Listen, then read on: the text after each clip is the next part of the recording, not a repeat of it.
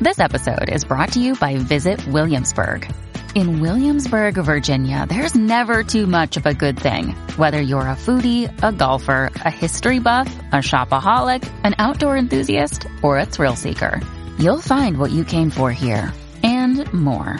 So ask yourself, what is it you want? Discover Williamsburg and plan your trip at visitwilliamsburg.com. When you need mealtime inspiration, it's worth shopping Kroger, where you'll find over 30,000 mouth-watering choices that excite your inner foodie. And no matter what tasty choice you make, you'll enjoy our everyday low prices, plus extra ways to save, like digital coupons worth over $600 each week. You can also save up to $1 off per gallon at the pump with fuel points. More savings and more inspiring flavors make shopping Kroger worth it every time. Kroger, fresh for everyone. Fuel restrictions apply. On this episode of Narcissist Apocalypse Q&A, we discuss the top 10 ways a narcissistic abuser will confuse you into thinking you're the narcissist.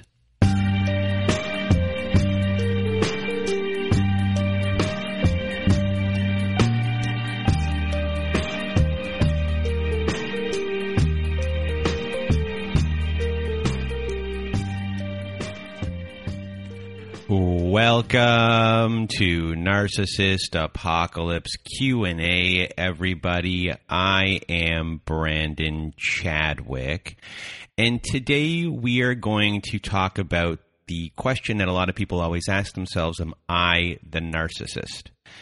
And it's always a big question while you're in the relationship, and especially when you're out of the relationship, that people have these feelings that they might be the one who was the problem in the relationship. And it's because of a lot of the crazy making that was going on. But before we get to all of this stuff, if you want to be a guest on our Survivor Story episodes, please do go to our website at narcissistapocalypse.com. Top of the page, there's a button that says guest form. Click on that button. You can read all of the instructions there of what to send us. Fill out our guest form page, press the submit button, or send us an email at narcissistapocalypse@gmail.com. And when we talk about am I the narcissist, the abuser in the situation wants three things, really. Either for you to feel shame, feel guilt, or have doubt. And whenever any of those three things are involved, you might not be able to look at the situation in a normal way. Normal meaning with clarity, if that makes sense. So let's just discuss shame and guilt right off the bat here and the difference between the two. So guilt is a feeling you get when you did something wrong or perceived you did something wrong. And shame is a feeling that your whole self is wrong. And when it comes to guilt, guilt has you apologize, attempt to repair things, and you feel compassion for others. And when it comes to shame, shame has you internally feeling like you have more, a lower self-esteem about yourself. If that makes sense. Now I'm kind of rambling. But then there is also doubt. And doubt can throw a wrench into so many things when talking about am I the abuser, am I not? And doubt can be in combination with shame and guilt in some of these situations. And doubt is there to make you feel like you're going crazy. It's the gaslighting of everything. So I hope that kind of explains those three things, just because the, I guess, tactics that we're about to discuss all involve at least one of those things. So the first one we have on our list is the hero-savior And the hero savior is when a narcissistic abuser creates a situation where they can be the hero and save the day, but they are the ones that created the problem in the first place, and it is very confusing in that sense. But there can also be situations where someone comes in and they rescue a situation that wasn't created as well, and that will happen early on in the relationship and can be held over your head. I remember we've had episodes before. I can't remember the name specifically off the top of my head, but the person was helped in the sense of they had an alcohol addiction, and this other person came in and helped them actually wean themselves out of addiction and an alcohol issue, and that can be held over your head. So they've come in as this hero in spots before the abuse begins, and that is really confusing, and that creates doubt, and a huge amount of doubt, and it also brings up guilt here as well. I mean, you feel guilty that you're now getting upset at this person that helped you in probably a really big way, and that doubt and that guilt might really carry you a long way, as feeling that, like, am I the narcissist in this sense, where when you're not, because if you look at the actual patterns of abuse that have occurred after the fact, and then you look at these things that are done, something like this could be major in the sense of what type of help it is, but in the long run, when you look at the patterns of abuse and how someone is not fixing those things when you bring them up, that's the abusive person. So don't think that you are a bad person, or you might be the abusive person, or you might be a narcissist because of something like this in the hero savior dynamic. And that's why sometimes I really don't like the word narcissist over the term abuser, and that's because the word narcissist itself can be manipulated. When you sub in the word abuser, it has a completely different meaning, to me at least. Because the word narcissist has so many different meanings, and you can say, and we'll hark back on that, but it in itself can, because we'll get into it a little bit later on some other ones, but I mean, the word narcissist can mean selfish. The ways different people have different definitions, and the definition of narcissist over time amongst everyone has become a little bit different. So when you sub in the word abuser, which I hope everyone will do that, it presents a different meaning, and I think you should maybe look at it in those terms, in that sense, so you can really define both of those things and say, okay, I am not an abuser. So that would be the first one on our list. The hero savior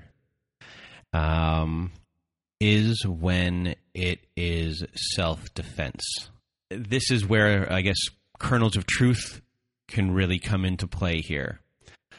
So you could be nitpicked at, you could be yelled at, you could be anything to get a rise out of you, so you to yell back. Or if they put your hands on you, you might put your hands on them back.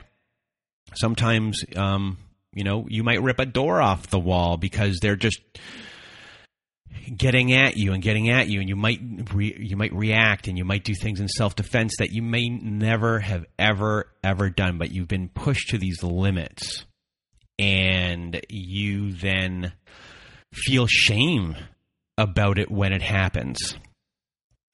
This is where shame can come in really big time, because you're not someone who hits anyone. You're not someone who is a yeller. You're not someone that does these things. That this person has pushed you to this type of edge, and then they'll point it out. They'll make it look like you have this problem, and they'll start to create the doubt. And then you have the shame of everything here. You have the doubt of everything here. And that's a real big spiral to go down. And, there's a difference between abuse and then self-defense. And so many people act in self-defense. And that's part of a problem when they start to think, am I the abuser? Did they really try to get a rise out of me? Did I make that up in my head? And these are the things that they'll try to really instill in you, that you are the abuser, so you believe it, but you're not. You acted in self-defense, and this is just, another way for you to realize that you are not the narcissist in this situation. You are not the abuser. You are acting in self-defense, and sometimes that can look different for people. It's not when you're in a relationship for so long with someone who's abusive towards you. Sometimes it can only take a little thing to set you off, and those can be looks. And I know a lot of people are being like, "Well, it's only a look," but you know what looks mean. Sometimes they're so subtle, but those looks can throw 1,000 daggers at you. And when you've been in a long-term abusive situation, reacting or yelling as self-defense for those little things is very subtle to the outside world, but for you, you know what it is. And just a reminder that it's not you, and it's self-defense, and you are not the narcissist or abuser, whichever term you want to use. So next up on our list, we have smear campaigns. And smear campaigns is a tricky one. And there's smear campaigns and speaking out. So sometimes the person might think to themselves, well, am I doing a smear campaign? The victim or the survivor is saying that, am I doing a smear campaign? Maybe I am the abuser if I'm talking about this. But there's a little bit of a difference. It's really nuanced, I would say. And, because people do speak out, but there's a difference. When people are speaking out, they are doing it in a way to tell their story and to rehash their story, to start making sense of their story as well. You've been through trauma, and you're talking about it really, for the most part, for the first time, and you're understanding it more. You're putting pieces together while you do it, and and I guess a big difference of that with smear campaigning, and what a smear campaign really will do is a smear campaign will involve half-truths, full-out lies, and there will be a level of denial and like a lack of awareness about their own behavior. So an abuser might claim something that their wife is manipulative and you won't let them see the kids, and that there's nothing more than a greedy, gold-digging type of person who sleeps around. And all these things aren't true. So when you're talking about, am I running a smear campaign, or am I speaking out? Start thinking to yourself, is everything I am saying is true? And if everything you are saying is true, then you're speaking out. If you're making up things and you're able to not be self-deceptive and be like, hey, I'm making up a lot of stories here, not everything I am saying here is true, then that's a smear campaign. But if you had that type of awareness, then you wouldn't be the abuser maybe to begin with. So if you're thinking to yourself, am I the narcissist with this type of situation? where you might think that, am I smearing someone? If everything you're saying is true, then you are speaking out and you're just trying to get a hold of your own story. And I think that is very important. So try not to feel any shame or guilt about that. And then once again, you are not the narcissist in this situation or the abuser. So up next, we have the silent treatment, which is a big one. And there's a difference between the silent treatment and taking time for yourself. So this is one where an abuser will really use against you because this is on the list of tactics they would use. So it's an easy one for them to say, you've used the silent treatment against me, when all you want is the need for time for yourself. And there's a big difference. And this is one way in which they make you think that you are the abuser. And in the aftermath, you might think that you are the abuser because you can actually hark back to this kernel of truth right here and say, yeah, I did that. But there's a difference between taking time for yourself and the silent treatment. So the silent treatment is a form of verbal abuse. Silent treatment involves withholding communication, affection, attention from a person with the intent to punish them for acting a certain way. And it grooms them to never act that way again. So then taking time for yourself would be when a person gets upset and needs their space. So usually what happens here is when an abuser has probably done something for the gajillionth time, and you need your space. It may seem similar to the silent treatment that one person is upset and doesn't want to talk to the other, but the desire to not talk isn't to punish the other person. It's either an effort to stop the fighting that is going on, or it's to collect their thoughts so you don't say anything that you'll regret later. And when you're in these moments, taking time involves open, honest, sincere communication. You want to come to real rational solutions. And you want to let the other person know that you plan on reopening communication in a specific amount of time, so the person's not twisting in the wind. And there's care involved here. There's open communication, and you're trying to let the other person know exactly your needs and to have this type of expectation of what is going on.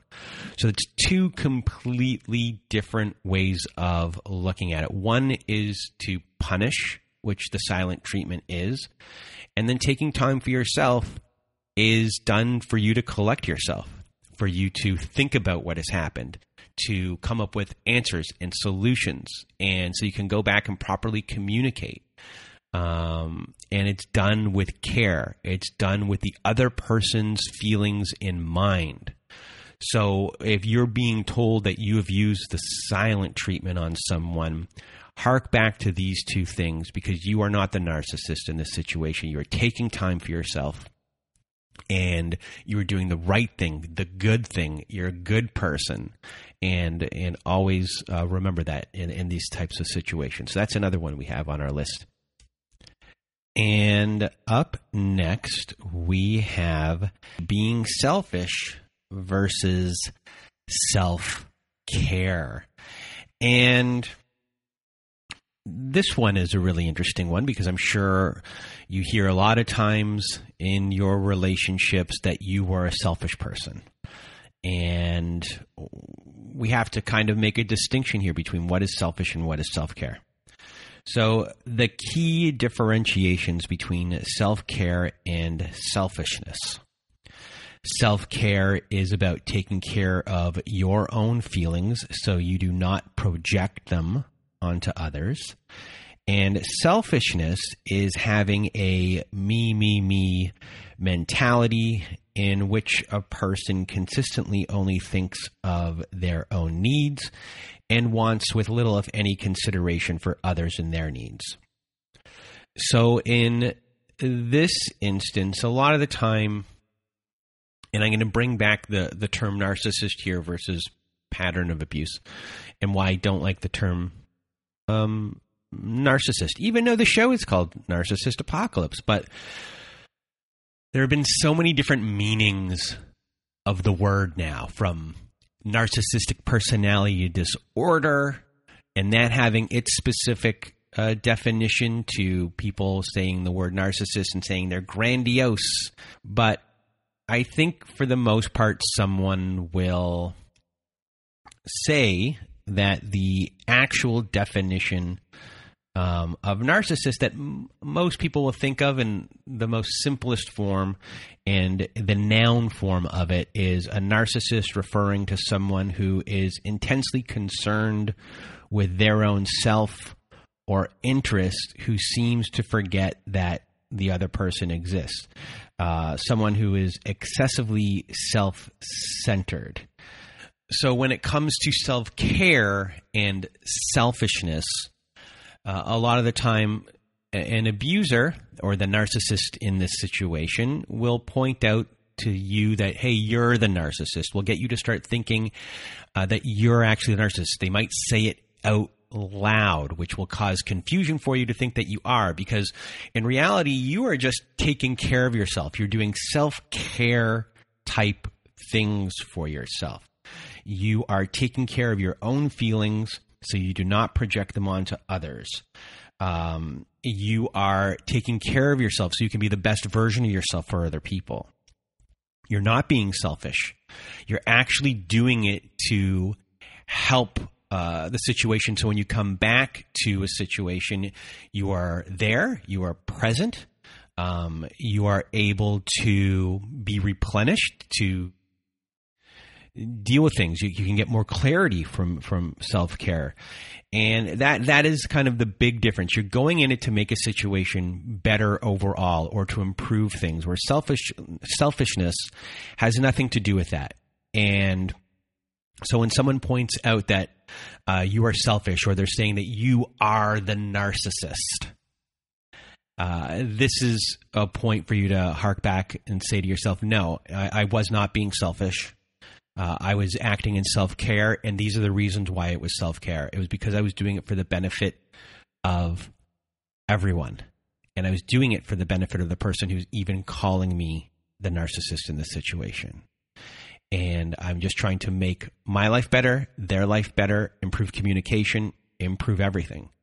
So that's the way I think is the best way to look at it, and for you to distinguish, to say to yourself, like, no, like, here's a checkbox right here. I was doing this for self-care. I'm not the narcissist. I'm not selfish. And now, everyone, my transition there was terrible. But now, next up on our list of am I the narcissist or not, is snooping. And this one comes up a lot when it has to do with infidelity within the relationship, where you have your gut feeling and you know something is wrong. You know something's going on. You just do. That's what your gut feeling is there for. We always say your gut feeling is there. Sometimes they overwhelm you, so your gut feeling disappears. But your gut feeling is always there. And in these occasions, they pop up and they say, hey, something is going on.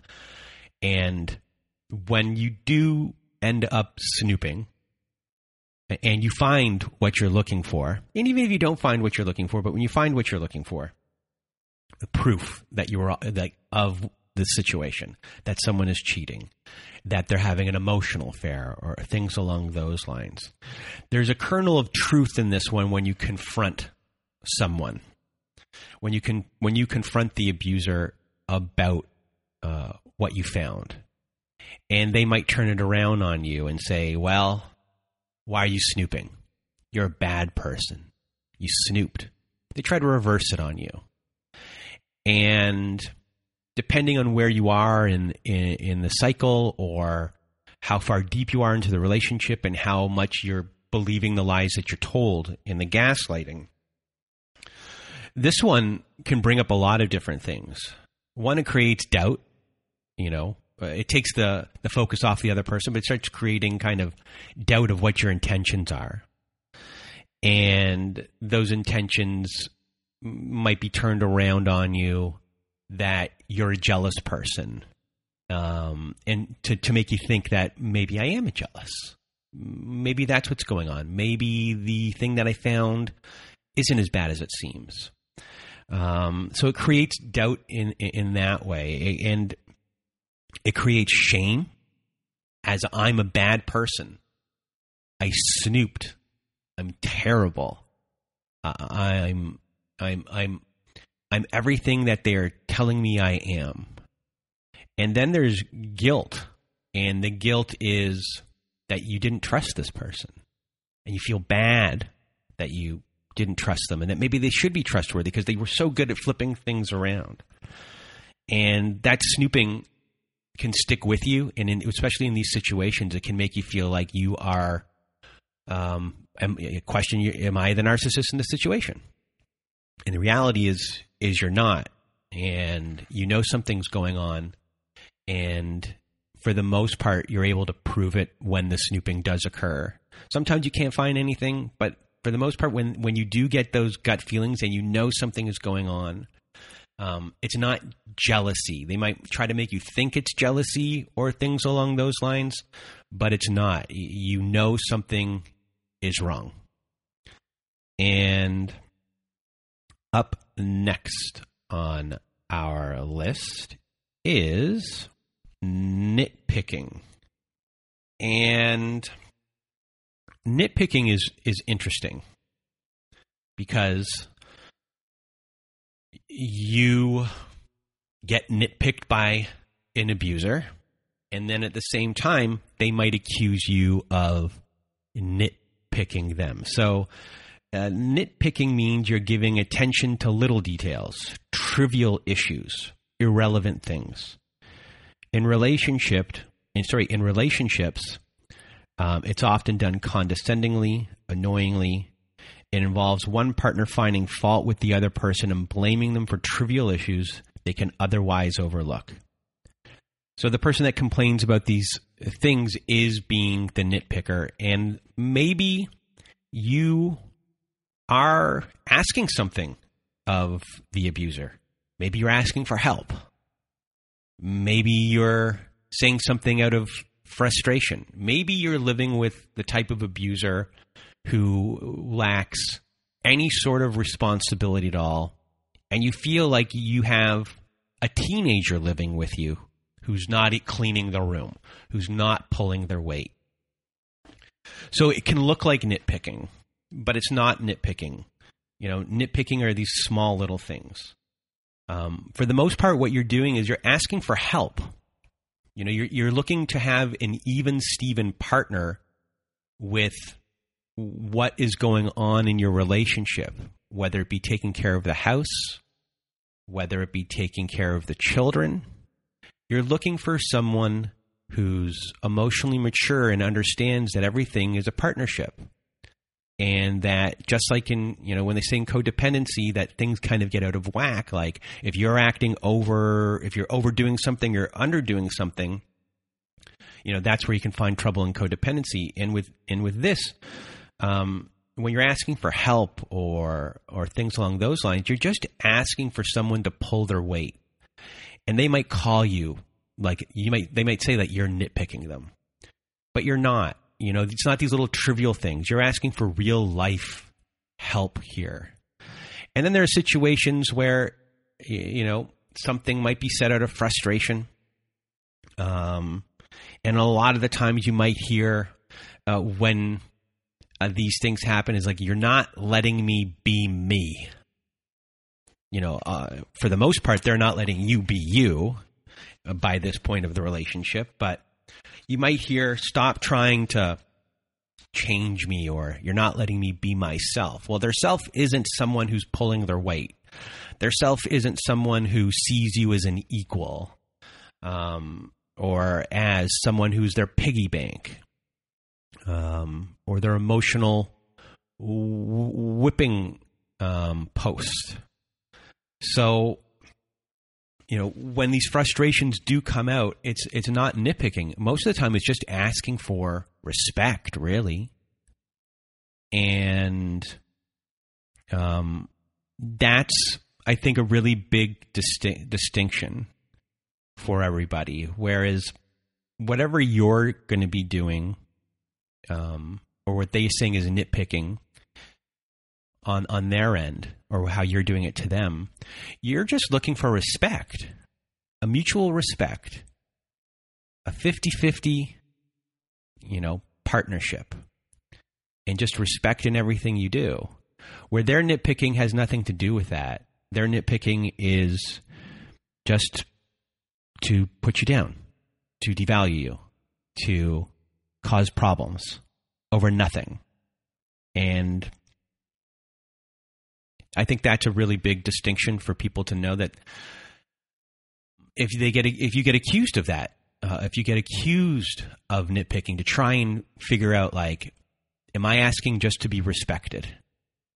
And nitpicking has nothing to do with respect at all. So you're just asking for help. And sometimes it might come off looking like nitpicking if there's a frustration comment, but you're really just asking for respect. And then another one we have here, where were you? And I think you may have, used these words to your abuser before, and they've used those words on you before. And when they use those words on you, this is all about control. And they want to control your movements. They want to control where you are, who you're with, things along those lines. But when they reverse that on you, where you're asking, where were you? A lot of the times when you're asking, where were you, it's because they've gone missing. You have that gut feeling that they could be cheating, or they're just lacking responsibility. Yours is more about concern, real concern. Theirs, a lot of the time, is masked as concern. So when you're asking where you were, they could have gone silent. They could have done the silent treatment. You have no idea what's going on. They've turned their phone off. They'll come up with some sort of excuse, things like that, of where they've been. And this is one where they will then say that you're trying to control me, or you're being controlling. They'll reverse it on you. They'll make you think that you are actually the controlling person in this situation when you're not the controlling person. So the big distinction here is their form of where were you is done to control you under the guise, a lot of the times, of concern. And your where were yous are done actually out of concern. You're not trying to control where they are. You're not trying to control their movements. You just know that something is wrong, or you're generally concerned that something is wrong, or that something has happened to them, that they might have gotten into an accident, things along those lines. And you're really showing genuine, true concern. And when you are given this question, and if they bring this up as a way to say, hey, you're trying to control me, this is a really good way to distinguish the reality of this situation. So in the self-care area, we discussed the term narcissist and how that can be used against you. But I guess one other thing is when you're the one that's told that you're abusive, when they actually use the word abusive. And we've already distinguished some ways, or we've already brought up some ways for you to distinguish some of the things they might use against you as being abusive, that they can reverse on you, that they can use kernels of truth to implant these beliefs that you are the narcissist in the situation when you really are not. And hopefully our explanation of how to distinguish those are helpful. But there still might be moments where they're calling you abusive as a whole, And they might point those things out. And you might believe those things and not listen to those distinctions. So when it comes to that, try and think of a list of not just those things, but a bigger list. Go down the big list. Start checking off boxes of things that they told you do, but then also check off the boxes of the things that they do. And we'll just go down a list here in the emotional abuse, like putting the other person down, making the other person feel bad about themselves, calling the other person names, making the other person think that they are crazy, playing mind games, gaslighting, humiliating the other person, making the other person feel guilty, treating the other person like a servant, making all of the big decisions, acting like they're the master of the castle, being the one who determines everyone's roles, preventing someone from getting or keeping a job, making the other person ask for money, giving someone an allowance, taking someone else's money, not letting the other person know about or have access to family income. And then we have carrying out threats to do something, hurting the other person, threatening to leave the other person, to commit suicide, to report the other person to welfare, making the other person drop charges, making someone do illegal things. We have also here making the other person afraid by using looks, gestures, actions, smashing things, abusing pets, displaying weapons, making the other person feel guilty about the children, using the children as relay messages, using visitation to harass the other person, threatening to take the children away. There's isolation tactics like controlling what another person does, who they see and talk to, what they read, where they go. They limit their outside movement. They use jealousy to justify actions. They can make light of the abuse and not take the other person's concerns at all into the situation. They don't take it seriously. They can say that the abuse never happened. They shift responsibility of their abusive behavior. They can say the other person caused this abuse to happen. They minimize, they deny, they justify, they blame. And this is just a small amount of things that can be on your list. And you can have a giant list and just make sure you check off those boxes. Check them off. Even check off the ones that they say that you're doing, and then go through just how we showed you today to prove to yourself that that's not what you're actually doing. But you're going to see how many boxes they check off on their side. And that's how you know who the abuser is. That's how you know who is abusive. Because on your list, there's not going to be very many of these things on there, if any, at all. Or if there are, it's because they've convinced you that you are that way, but you're not. So that's something that they'll throw against you for being an abuser, which makes you think that you are the abuser, but you are not. You are not the narcissist in this situation.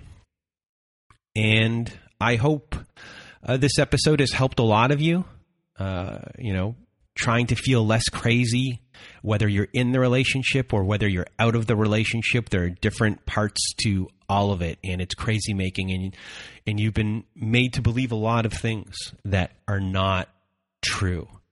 And it takes a long time to, chip away at the identity that these people have helped you believe or manipulated you into believing, and none of it is true. And just, this episode was about, taking care of yourself and understanding that it was not you. And even though they tried to convince you as best they could, but you made it, you're here, and you're listening to this episode, and hopefully we helped you a lot today. So thank you for listening. And if you want to be a guest on our show, on our Survivor Story shows, please do go to narcissistapocalypse.com. Top of the page, there's a button that says guest form. When you click on that button, it takes you to our guest form page where you'll have all these instructions. Please read all the instructions and then either fill out our guest form and press the submit button or send us an email at narcissistapocalypse@gmail.com. And also at our website, we have our very own safe social network. So if you need support, please click on the support group button. And there you can access our forum boards. You can come to our Zoom meetings every Wednesday night, Saturday night, and Thursday afternoon. And we have episodes that never made it to air. We have ad-free episodes. And if you really just want to support our show, because we need all the support we can get. We're busy over here.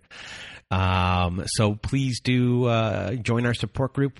And if you need even more support, please do go visit our friends at domesticshelters.org. So if you or someone you know are experiencing abuse, domesticshelters.org has articles and resources that can help you understand what's going on with your situation. They can connect you with shelters as well. And it's just a great free resource. So please do visit our friends at domesticshelters.org. And that is it. So from myself, because I was the only one here today, and myself, we hope you have a good night.